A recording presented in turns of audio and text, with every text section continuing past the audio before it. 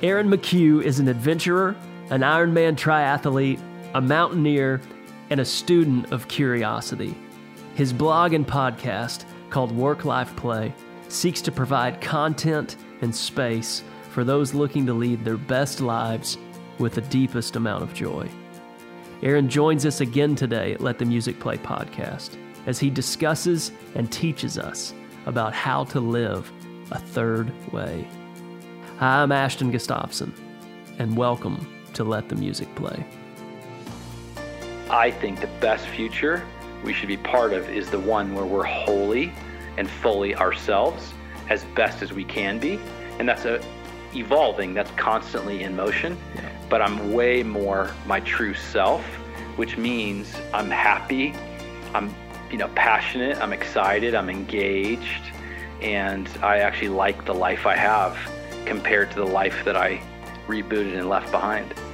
Hey guys, Ashton Gustafson here, and welcome to another episode of Let the Music Play. This is where we chat about what it looks like, what it feels like, and what it means to make music with our lives, our relationships, and our careers.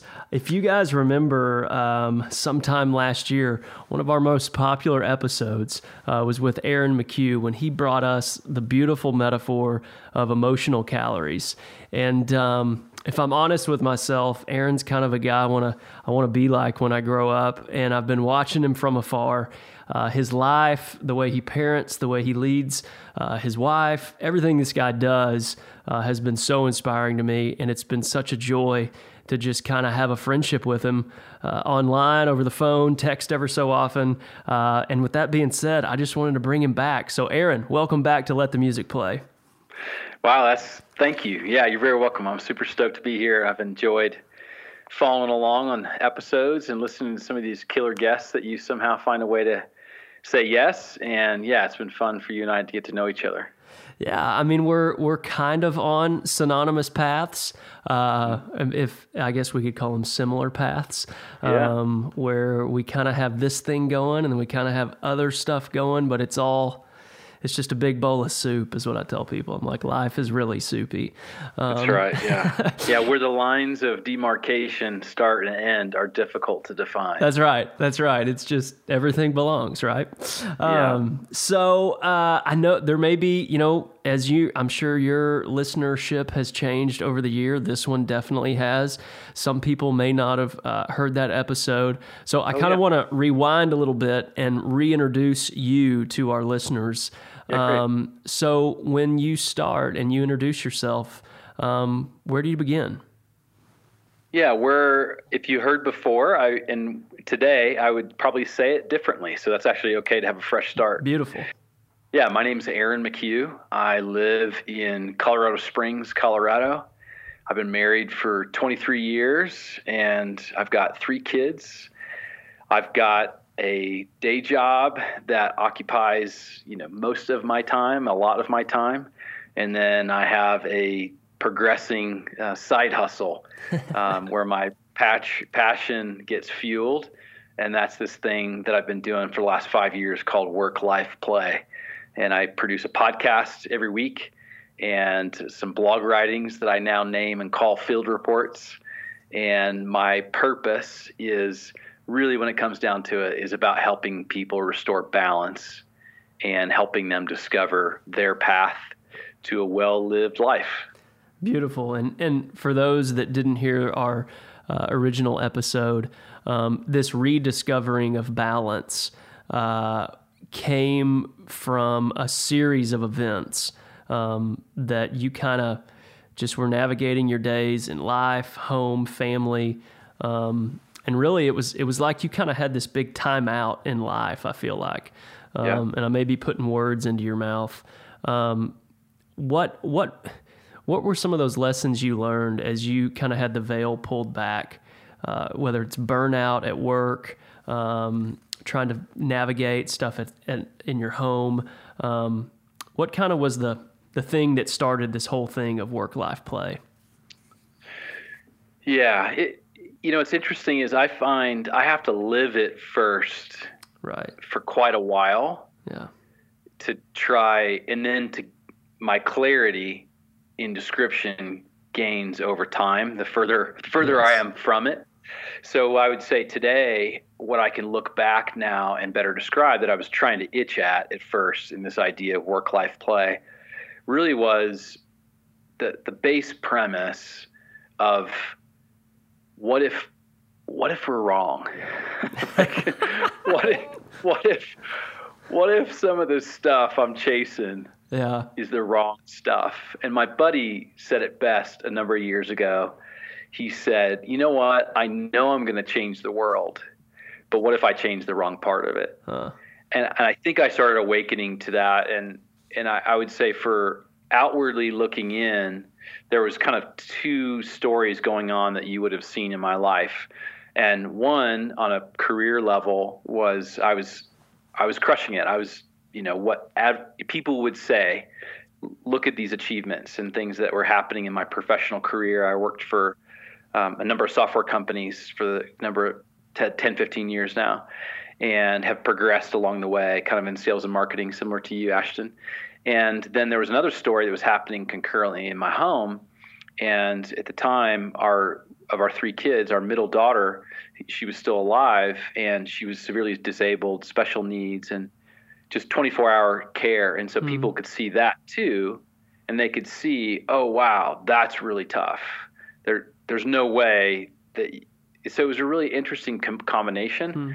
So I think there was a kindness in the fact that we didn't have the luxury of just the one story of everything worked in our life, and we just kept playing it out. We had this concurrent piece where everything was always a challenge in different ways. If it was going to a friend's house, we were in a wheelchair van and packed up, all three kids in the back, and feeding tubes and oxygen machines. It was a really wild story. But then at the same time, I was in, London doing whatever for business. And so I think what happened is it just caused me to start saying, I don't know, man, I don't have the luxury of my life just being simple. So it helped me start taking a look at then maybe all of the things I've prescribed to in how I'm going to plan my life and what money is going to look like, what my time is going to look like, what my friendships, how I budget my emotional energy, all those kinds of things just started having chinks and flaws in them. And I just started taking another look. And that's where a lot of what work-life play has been about is what if you just took another look? Right. And I don't know that I'm right, but I'm willing to at least ask the questions and take a swing and see where it goes. Well, yeah. And I love the, it's funny. I still can't believe you and I haven't met face to face. Right, yeah. But from afar, the joy / vulnerability / risk / curiosity, all of this are kind of these themes that I see running through your days. It's inspiring. Like, as you let your light shine, it's letting my light shine. I mean, it's been there's something about this self-discovery that then becomes a gift to the world, and I'm so grateful for that work you're putting in the world and how you're doing it.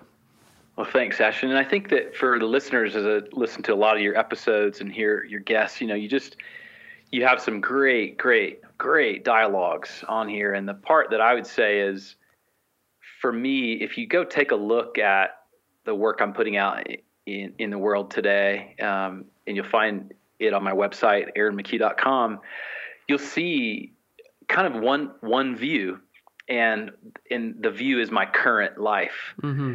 But I think that what's important, and I think that a lot of the reason that people tune into podcasts is they're trying to figure out their own. Yep. I was that guy, rewind the clock 10 years ago. And 10 years ago, I was like, man, I'm going to drown in this thing. I don't know I can make this. And I've had many moments since then feeling like that too. What I'm learning to do, and you just said it well, is like just leaning into the possibility of what if. Mm-hmm. What if I could shape this thing? What if I could, mend it over here? What if I could correct, the direction of where my career is headed? What if I ran some more risk? and just starting to ask those questions. And what I'm finding is that at first, what just felt petrifying scary, like I'm going to totally flub this up and fail, I gained some strength in those weaker muscles that has given me courage to just keep risking more. And like you said, then there's this crazy thing that happens is that people gain courage themselves. And they're like, man, I'm doing it too. Right. So that's where I think you and I in our friendship have developed of like, yeah, you're doing it, I'm doing it. So when you and I get on the phone and I call you and we're like, man, this thing, are we really serious? What are we doing? It's just helpful because then, like you said, we're able to encourage one another on our journey, leaning forward, risking, doing work that we actually love. Yeah. And it's very Godin-esque in the sense of like, don't buy a map. I spoke at Baylor last week. I had lunch with some kids that were in the entrepreneurship program, and it was basically like, what's one thing you would tell them? I mean, we had these questions at this round table, and I was like, guys, I'm here to report back from buying the map and then walking the map and getting to the end of the map, and it's not what you want. It's not that great. Yeah. So please That's go. a good story. Please go create your own map. There's a lot more joy, a lot more whimsy, and by the way, satisfaction and fulfillment is much higher when you go find your own map. Yeah. And I think what I didn't know, had you taken me to lunch at Baylor when I went to Baylor and myself and said that same thing, is what I didn't know concurrently that I don't know that anyone ever said was I thought that the joy and the whimsy and the things that were available off the map or building your own, I thought that meant that was void of like fear. Right. I don't know this is going to work, and that's where I think a Seth Godin, and I would call myself a Seth Godin disciple. Totally. That he helping name that inner voice, and Stephen Pressfield and others about just that inner voice that says, play it safe, do the right thing, do the safe thing, do the predictable thing. And like you, I did that on that map, and I bought that map. I highlighted a lot of those roads. And I think I needed to do that also in my career and achieve milestones of success and income and different things like that, just so I could kind of prove to myself I could. Yeah. But then once I did, the irony is I was able to be part of the London Stock Exchange when a company I worked for went public, and we got to ring in the opening day trading bell. And the interesting thing is, as soon as I left, I went back to my room in London and closed the door. I thought, really? Is that it? Right. That was all? That was this thing I'd kind of enamored in my mind. It would be so cool. Yeah. And those are the things that have, again, just kind of gnawed at me and have birthed this work that I do in the world, this work-life play thing. Happiness is an inside job. Yeah, that's very true. So it was either last year or the year before that Fire Your Boss came out. What's on the docket for all things work-life play? You want to share with us? Maybe I'm hearing about a gathering that you and Leith are going to be holding. Yeah, really fun. My wife and I, it was probably a year after that I first spoke to you. What we termed then and are calling it now, we rebooted our life and we started over. And that was actually the terminology that we used because we were, 20 some odd years into marriage, and, things I mentioned happened in our family and career. I was, crushing it, but dying. And we just kind of were like, whoa, time out. What trajectory are we on here? Yeah. And is this one that we want to continue? And we voted no.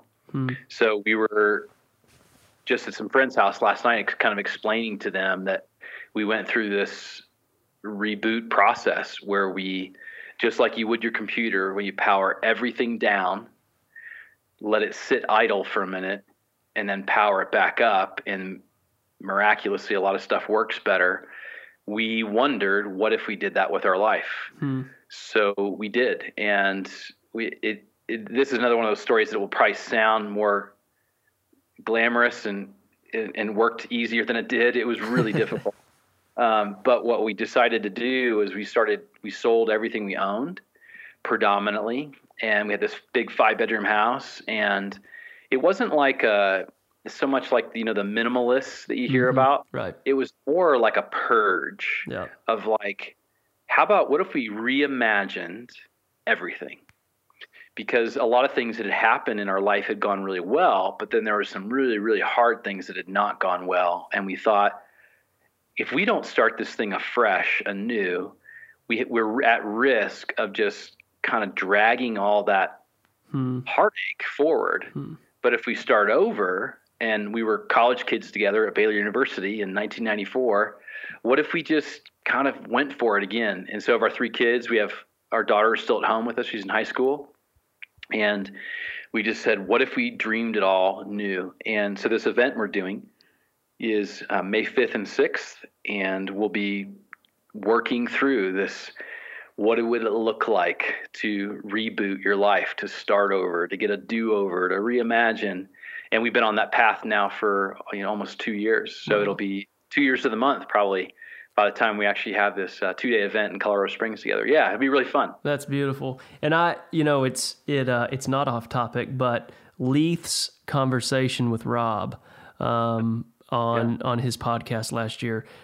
If y'all want to really hear the, I don't have words for the story. Nitty-gritty details. Yeah, with Aaron and Leith, Rob Bell on his podcast, the Robcast. He interviewed Leith last year, and it will give you insight to what it means to hit reset. And it is not a flowery word. No. Yeah, and it's nothing that would make the HGTV, channel. Right. It's more like if for any of the listeners that you guys are listening, that you just feel like you're stuck in a rut, or you feel like, how did I end up living somebody else's life? That you feel like your stuff owns a part of you that you're not sure how to solve. And we took some really drastic measures, but I think that the lessons that we learned are what are useful. We're not offering a prescription on how to and take these severe actions, but you might decide that's what you need. So we end up spending a lot of time with people who come to us or we interact with, and they say, hey, tell me about this reset, this total, reboot, start over. And that's what we'll be doing those 2 days. Wow. Beautiful. May 4th and 5th, Colorado Springs. And I would assume pretty soon on your website, you'll have something there for people to find more info.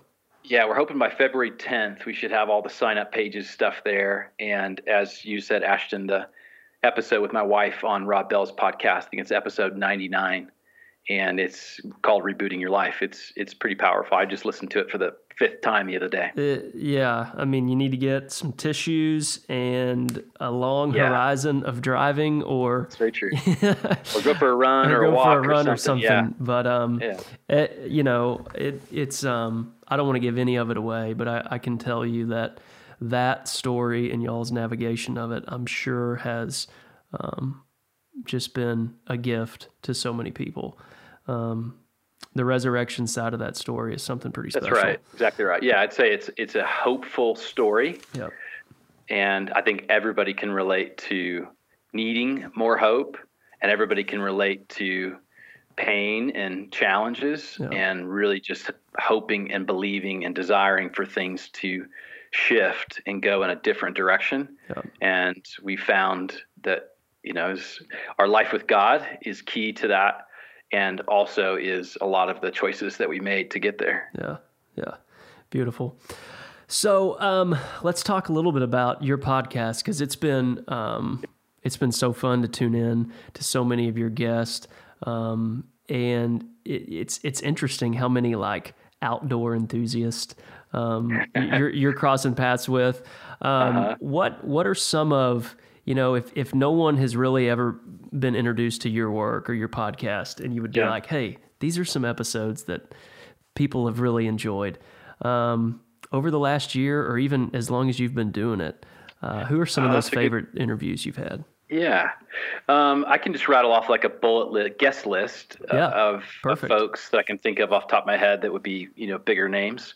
So Rob Bell, we just talked about, he's been on. Seth Godin, I've had him on as a guest. I have had a guy named Conrad Anker. If you know the brand of clothing, the North Face, Yep.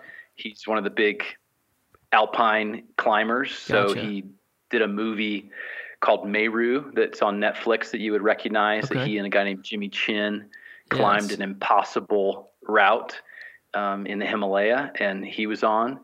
I've had guys like endurance athletes like Dean Karnazes, who a long time ago set a world record for continuous miles run, like 320 or something without stopping, kind of insane. Wow. So I've had like just everything from a guy a couple weeks ago on men becoming emotionally honest and what it looks like for men as they're growing up to be raised with a very narrow emotional script, and how disadvantaged that makes men in life, in work and life and play and relationships. To I've been recently, I've got a fun guests coming up in the spring here. The guy, Tim Ferriss, talks a lot about, his name is Rolf Potts. Okay. And he wrote a book called Vagabonding. Yes, I've read it. The Art of Long-Term Travel. Yes. Yeah, so I have him coming up.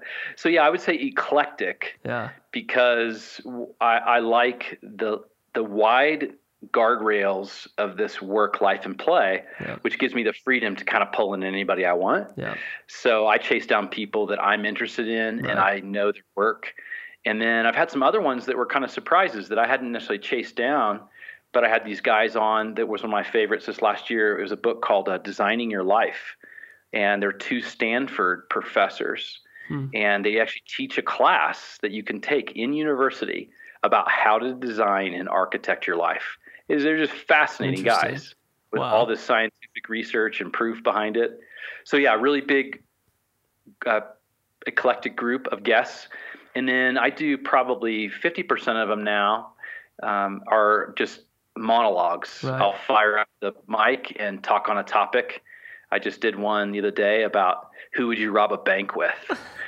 and the idea was about like deep trust, like who's in your world that you would actually count on to rob a bank with. Yeah. And what it means is who are really your people. There's like one or two or three, whether the people that at work or in your life or home and relationship.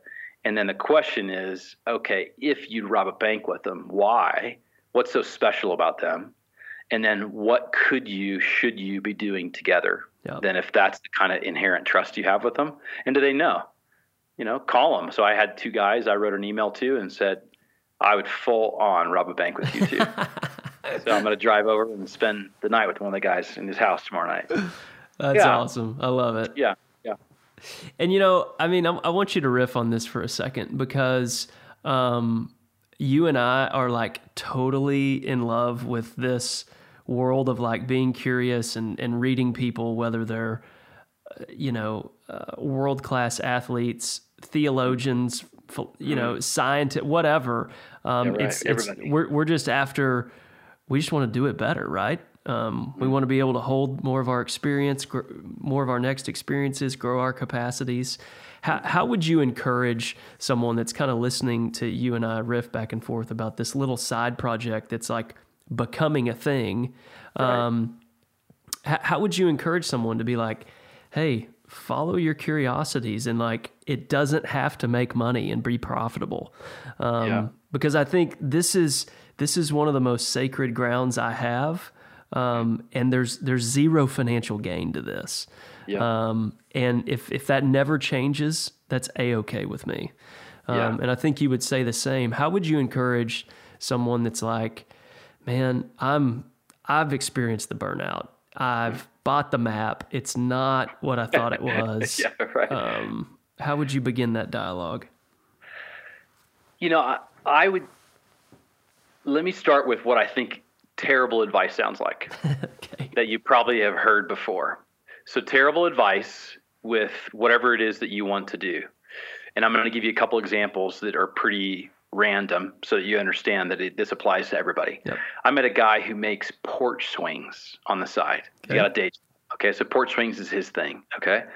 I know some musicians, I know people that are, studying to be, a priest. I know like a big swatch. I know people that are starting in the closet, basement software companies.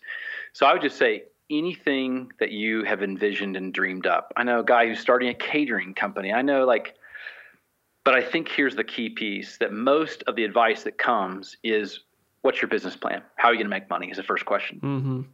And I think that what happens with that is it immediately makes me and everybody else kind of freeze with I don't know. Mm-hmm. All I know is I want to make some porch swings. I'm good at it. And I gave one to my brother-in-law for Christmas, and he thought it was pretty killer. Yeah.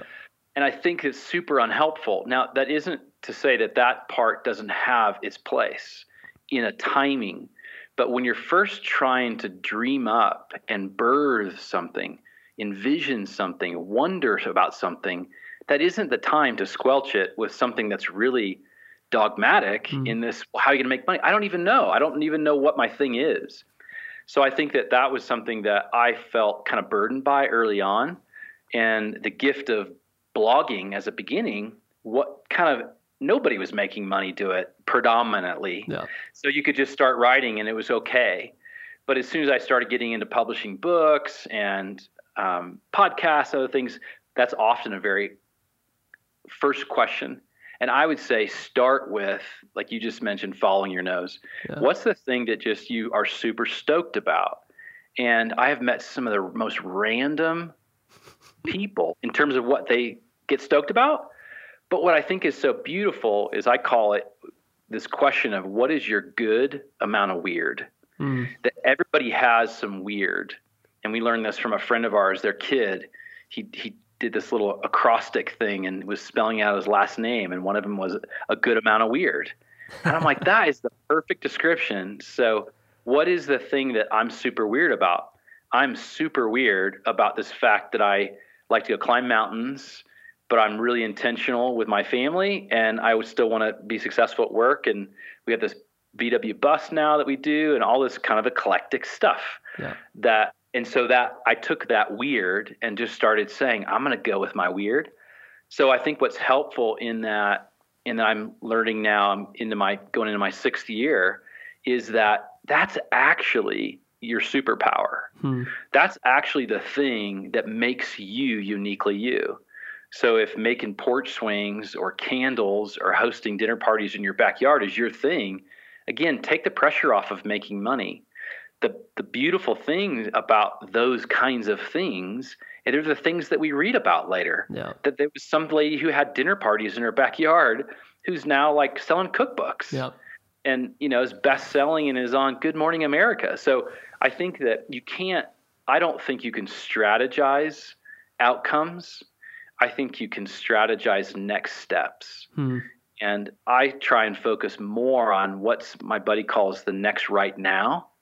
What is the thing I can do right now that's next? Because I can't control where this thing's going to land or organically where it even go. But like you and I have experienced, Ashton, just as you keep following your nose, there ends up being a momentum that you start to gain. But it took me genuinely a solid 4 or 5 years before I started feeling any of that momentum. And so I did think I had smoked something or bumped my head a couple times. That was not agreeing with me because I must be on the wrong path. And you're shipping, I mean, that's the deal. You get an idea and you ship it, as Godin says. Yeah. And the brave ship. Yeah. And have you noticed that the more you pursue the good amount of weird, the curiosity, and in a way, like become that which you were meant to become, fall more into your true self, become more aware of your true self, whatever verbiage you want to use for that. You simultaneously detach in a very healthy way from like your day job. Now that doesn't mean that it's not an important thing. Of course it's an important thing. It's helping provide a living. It's paying for, bills, support your family, but it isn't you. And you kind of have this, there's this freeing feeling that like you don't equate success with whatever that that thing is. Have you had a similar experience with that? Yeah, I really believe that a side project, a side hustle, a side something, your passion thing, I think it's tremendously helpful for your day job career. Mm-hmm. Because the beauty is I still go to work every day in the software world, most days. And that's still how the majority of our income for our family is derived. However, the pressure I put on that for coming through for me, for being satisfying, gratifying, rewarding, adventurous, curious, it's significantly minimized. Yeah. Because I've started exercising those desires I have in weekends, evenings, mornings, wherever I can cobble stuff together. And I think that the part I love about that is when you, our friends, listeners, when you look at your life today, look at your work and look at your relationships at home and look at where you live and look at the house that you're in and look at the health that you have and look at your finances and all those things. I always like to just plot this little X, like X marks the spot. This is where I am. And then I have this like kind of imaginary, hopeful place of X marks the spot where I'd like to be, or I wish I could be. And I just find it so helpful to start to say, well, I don't know, maybe there's a third way to get there. Mm-hmm. I don't know what it is, but I keep approaching challenges like, well, I want to be a full-time writer and be on the speaking tour, gig and whatever my narrative would be about that. But here I am today, stuck at this day job, and then here I am over there I want to be, and I have no idea how to get there. And I just found like, well, what if you just start something, yeah. And so I do some volunteer speaking deals. Oh sure, I'd be happy to do. I'm going to do an MC at a banquet, for a fundraiser next month, but just all exercising that craft. And I think that what's interesting that I've learned, and probably you have too from the guests that you have on, is that it turns out that's almost everybody's path. Nobody gets a lottery ticket. That's right. Nobody gets to bypass all this hard work and just all of a sudden they're wherever the X marks the spot they imagined. It actually took them course adjusting and mending and making choices, but they actually ended up what I call like with God, like co-authoring a new future. Yeah. And we get to hold the pen. Mm-hmm. Like we're in it with him. It's not him just concluding where all this is headed. So if that's true, then that means we're empowered and invited to be part of authoring a future that we actually want to be part of. And back to your question, I think the best future we should be part of is the one where we're wholly and fully ourselves as best as we can be. And that's evolving, that's constantly in motion. Yeah. But I'm way more my true self, which means I'm happy, I'm passionate, I'm excited, I'm engaged, and I actually like the life I have compared to the life that I rebooted and left behind. Wow. That's a good word right there. So there's a long riff there. No, that's good. So what, because I think that this is, for those of us that are willing to take the risk and randomly produce content, make things, speak things. I mean, like whatever it is, make things from nothing. I mean, whatever your idea is, what have you found necessary? What habits have you found necessary and cultivated to like have the normal career path and still be very present there and still be, very successful there, and at the same time simultaneously walk these new paths of curiosity and so forth? Yeah. I'm stoked about 2 books right now that I've been reading, and I do reading on audio. So Audible is where I digest all my books. One of them is called Grit, and Grit is written by a gal named Angela Duckworth, and she did this. She's a researcher. So she studied what's the difference between people who have this kind of underlying tenacity and passion. And what she found is success is less determined by skills and talents and more determined by grit. Interesting. That you can overcome the lack of skills and talents and know-how with fortitude, grit, consistency, commitment, those things. So that's the elevator pitch of that book. So I've listened to that a couple times now and really, really believe that grit, just showing up and doing the work, is most of it. And that's what she documents in this book. It's pretty fascinating. She does a lot of research on West Point grads and why for 10 years, 18% of West Point cadets failed out in their first year and they quit and left. And she's like, how is this possible? Because they have these highly achievement oriented people who make it into West Point. Yeah. Well, she went through and documented that most of them had high skills, quarterbacks, prom queens, 4.0s, but they hadn't been through many things in life that were difficult.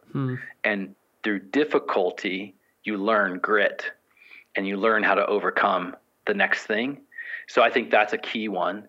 And then the second book I'm actually listening to right now is Essentialism is the name of it. It's a good book. Whoa, just Very smashing. Good. Yeah. I'm so into it. So it's been really helping me understand. It's the discipline of putting your yeses in the right category in your no's.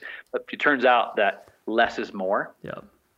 And that where I just thought I was being a shrewd 4-letter word at times because I was starting to say no so much or not participate in so many things. Yeah. I actually am discovering that I was practicing this essentialism. Yeah. Is actually focusing on the right things consistently and getting big things done.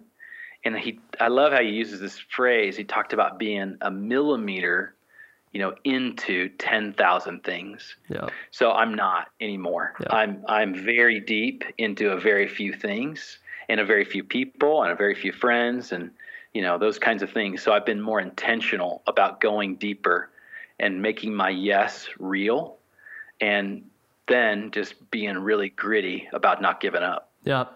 Every yes leads to 99 no's. Yeah, that's exactly right. And if you mean it. If you mean, that's right.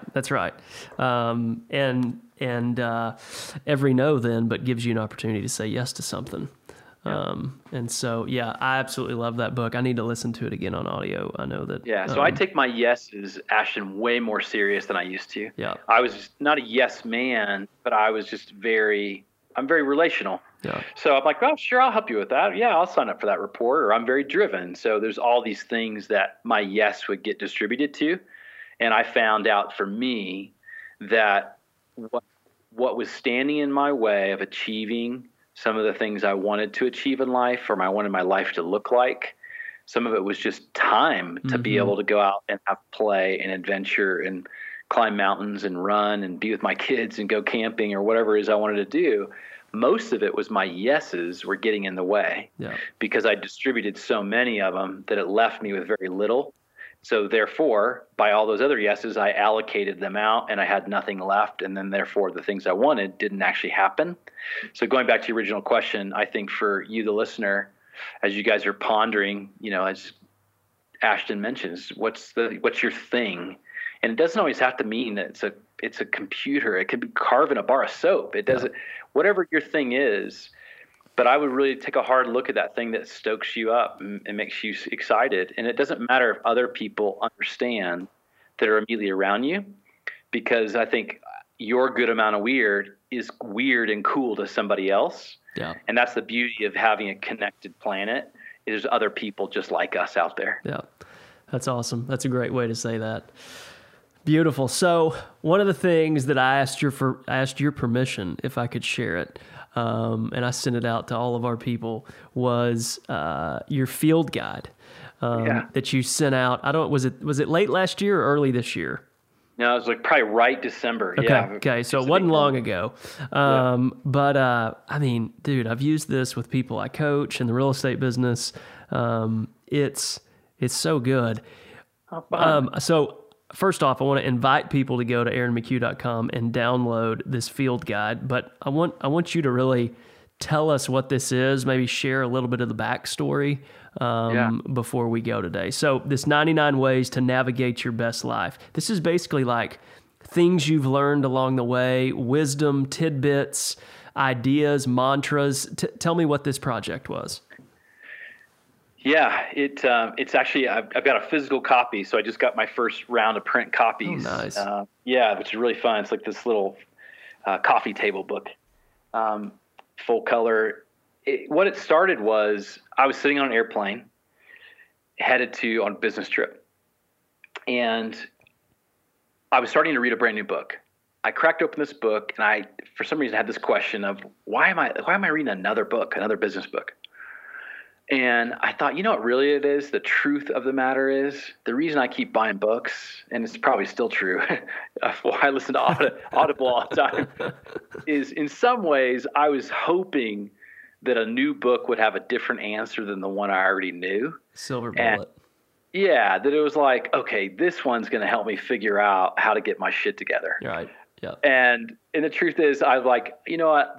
I think I know some of the hard answers. I just don't live by them. And so I opened my journal, and I was like, you know what? I'm going to write down everything I can remember that I've read, been taught, principle I try and live by, whatever it is.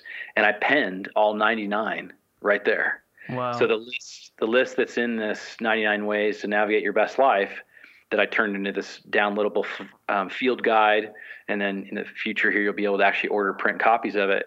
I just made this list. So let me just read you kind of an intro that I actually wrote in my daughter's, my daughter's copy here. I think it'll actually help. Yeah. Okay. So I wrote this little book. I gave her a copy, my family, for Christmas. So this little book is about the lessons I've learned about navigating this life. My life with God has given me the ability and awareness to see life through the eyes of my heart. I wrote down these 99 ideas, lessons, principles as a way to remind myself what I really believe. Navigating life is about knowing how to steer towards, away from, or around goals and challenges. Every one of these 99 ways is a story behind how I was taught each lesson. I'll keep writing them down and share them with you. My daughter, God will teach you how to navigate your life. Trust Him. It won't always be smooth. You won't always have answers, but keep trusting and believing what you cannot see, but know is true.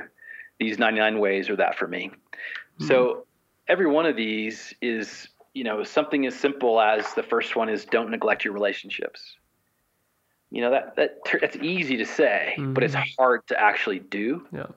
It's actually hard to prioritize your life that way. Yeah. If you want to feel good at 80, you better start doing something about it at 40. Right.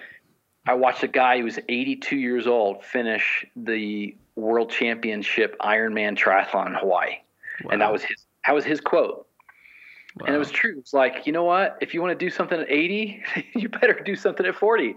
Like you don't get a free pass. And so just all these kinds of things, like listening attentively to others.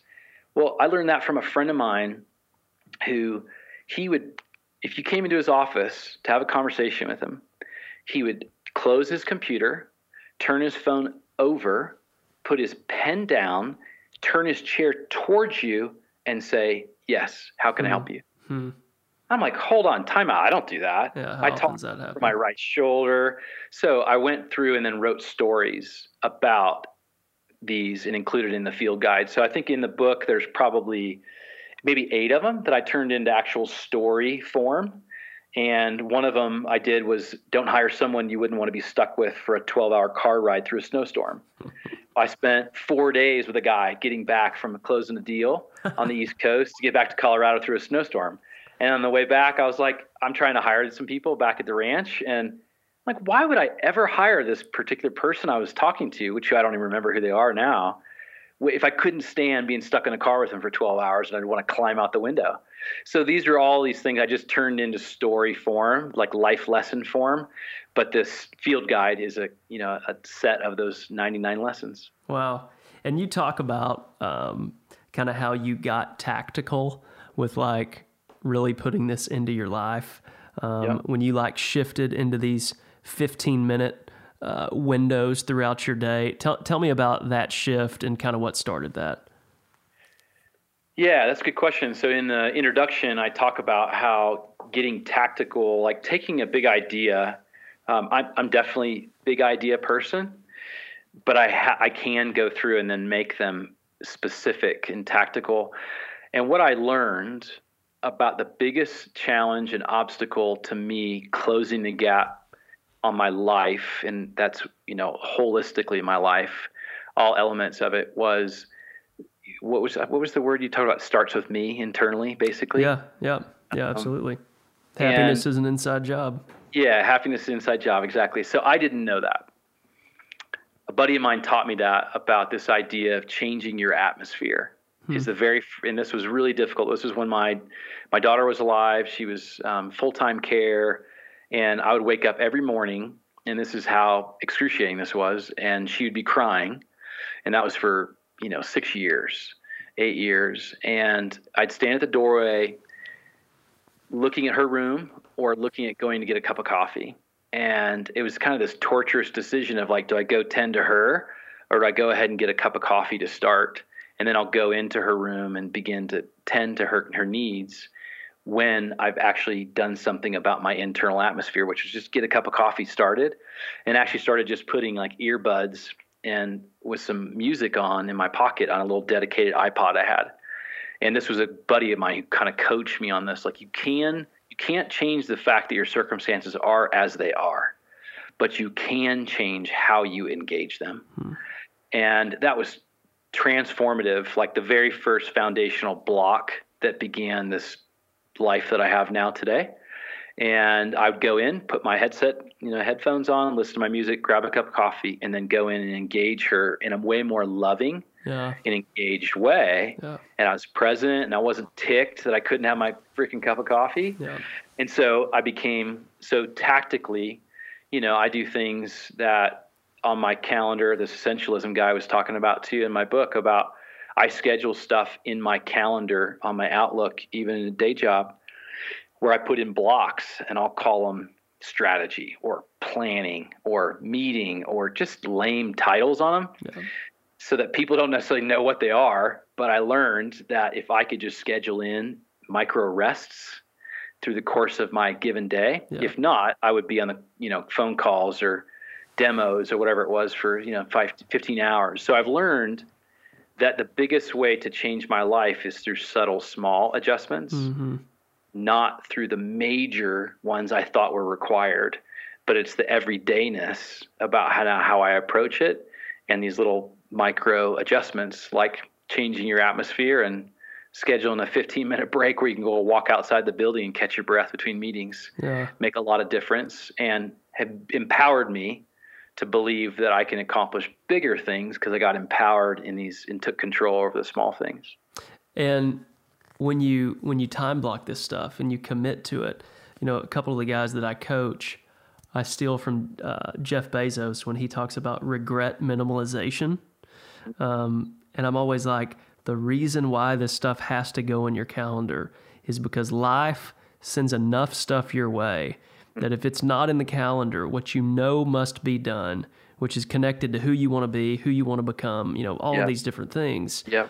You get to the end of the day and you look up and you go, how did I get here? Whereas if you've scheduled a 15-minute walk around your building on a spring day, or your whatever this may be, you get to the end of the day going, I'm glad I did, in lieu of saying I wish I had.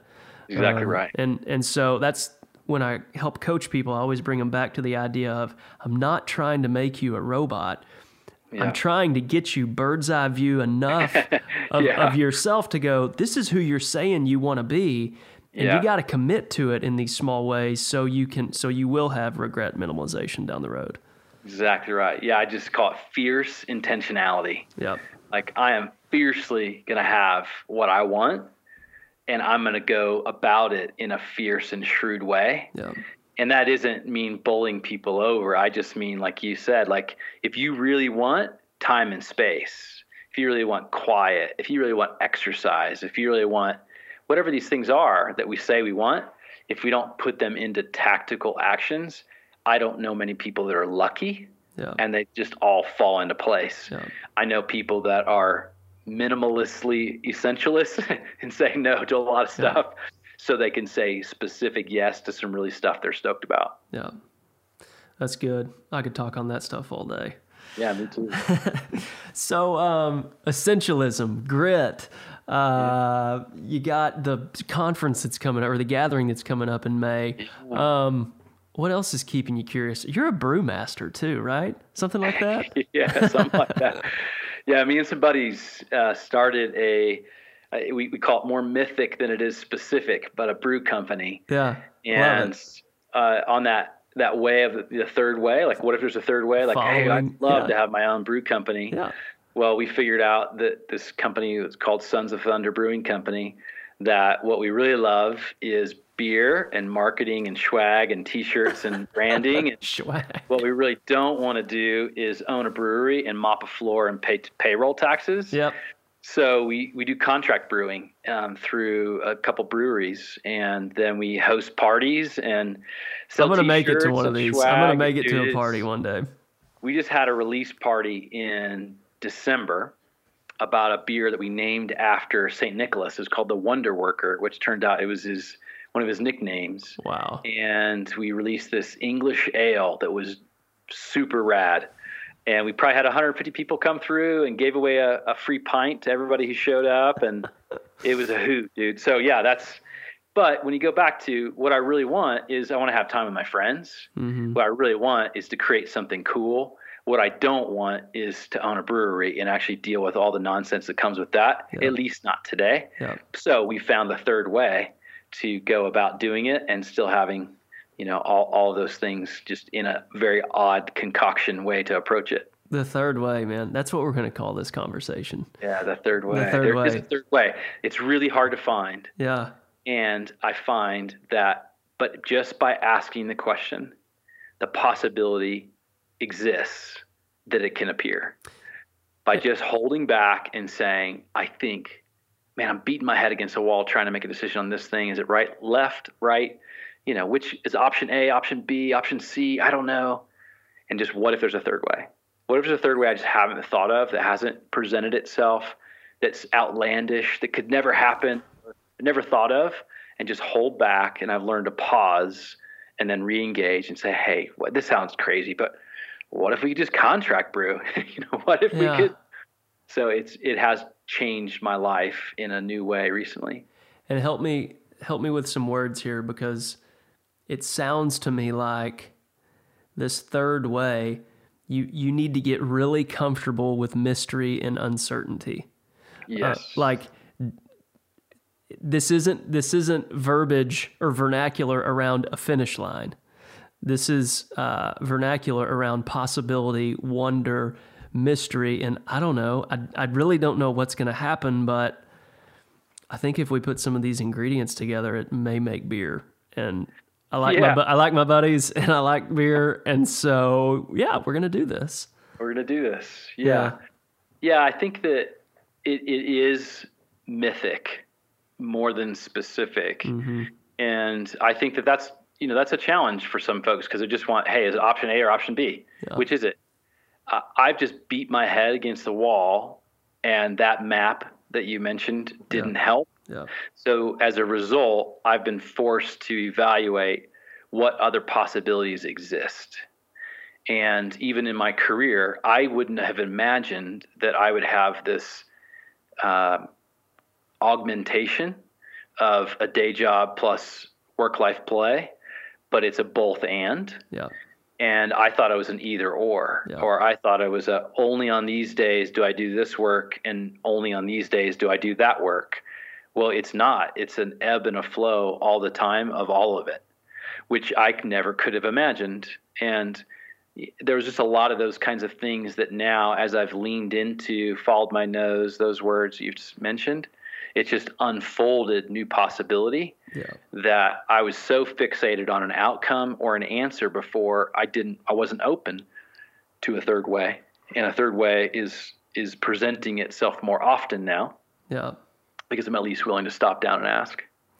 Curate and craft and watch the third way do its thing. Yeah, man. Love it. Yeah. Oh man. So I'm headed your way in August if I don't see you before then. With some of those real estate folks that I had a good time with. So I'm going to come be their backyard music for like a summer barbecue they have. Yeah, definitely. Let's talk. And if it works for you guys to even stay with us, that's great. If it works for you to do your own thing, that's great. But let's connect one way or the other. Okay, beautiful. So if people want to find out more about you, AaronMcHugh.com. Follow Aaron on Instagram at Aaron McHugh. You can also get his book, Fire Your Boss, on Amazon. Can we get the Field Guide, 99 Ways to the Best Life? Is that available for purchase now? Yeah. So if you go to AaronMcHugh.com/99 ways, and you can download the free electronic version now. And then anyone who has downloaded that, when I have the print copies available, I think there'll be sometime in February, then you'll get a broadcast email on that release. Awesome. And then they'll appear on the site sometime afterward. But between now and mid-February, go to AaronMcHugh.com, 99 ways. Beautiful. Well, hey, man, I'm so grateful for your time and your generosity. Stay curious, keep putting good stuff out there, and thanks for what you're doing. Yeah, thanks, brother. It's been good. Thank you. Okay, man. We'll chat soon. All right, sounds good. Cheers. Hey, guys, I hope you enjoyed this conversation with Aaron as much as I did. I absolutely love this idea about the third way of crafting and cultivating all things that I know all of us are curious about in our lives. So make sure you go to AaronMcHugh.com, download that latest field guide that he has available in PDF form. You can also purchase his books there. You can follow his blog writings, and of course, download the Work Life Play podcast. And as you approach this week, may you pause by the orchid, listen to the bluebirds sing, and be love. Today's episode is brought to us by Holsti. Holsti explores what it means to live a life of intention and reflection through art, words, and action. Through their monthly subscription, Holsti examines themes inspired by the science of mindfulness, positive psychology, and ancient philosophy. Each month, subscribers receive letterpress prints illustrated by emerging artists, along with action lists and digital toolkits, encouraging further exploration and reflection. Holsti's journey began in 2009 with the viral popularity of their company manifesto, a call to arms around how their founders define success. They couldn't have imagined how much these words would resonate around the world. The Holsti Manifesto was called The Next Just Do It by the Washington Post. It's been translated into 13 languages and has received an estimated 100 million social media views. With the encouragement of their global community, they developed the monthly Holsti subscription to help people put the words of the manifesto into action. Be sure to go to holsti.com/Ashton and use the checkout code Ashton, ASHTON, to get your first month's free of the Holsti subscription. Hey, before we go, I wanted to offer an invitation to you for an event that a couple friends of mine and I are going to be hosting February 19th through the 21st at the Redemptorist Renewal Center outside of Tucson, Arizona. This gathering is going to be called the First Oomph Gathering. You can find more information about this at oomph.cloud. And I just want to say this is going to be a gathering of people that seek to ask great, big, and lovely questions. The theme for this conference this year is going to be tending our gardens. And we're going to look at ourselves, we're going to look at our lives, we're going to look deep into our souls and ask the big questions of, what's the state of my garden? What do I want to bloom? Where does the soil need to be tilled? And what needs to happen in order to have just a beautiful life experience through the metaphor and the lens of the garden? It won't be the same without you. We hope you will join us. Again, go to oomph.cloud to find out more information about this. We do have some spaces available at this time. We'd love to see you there.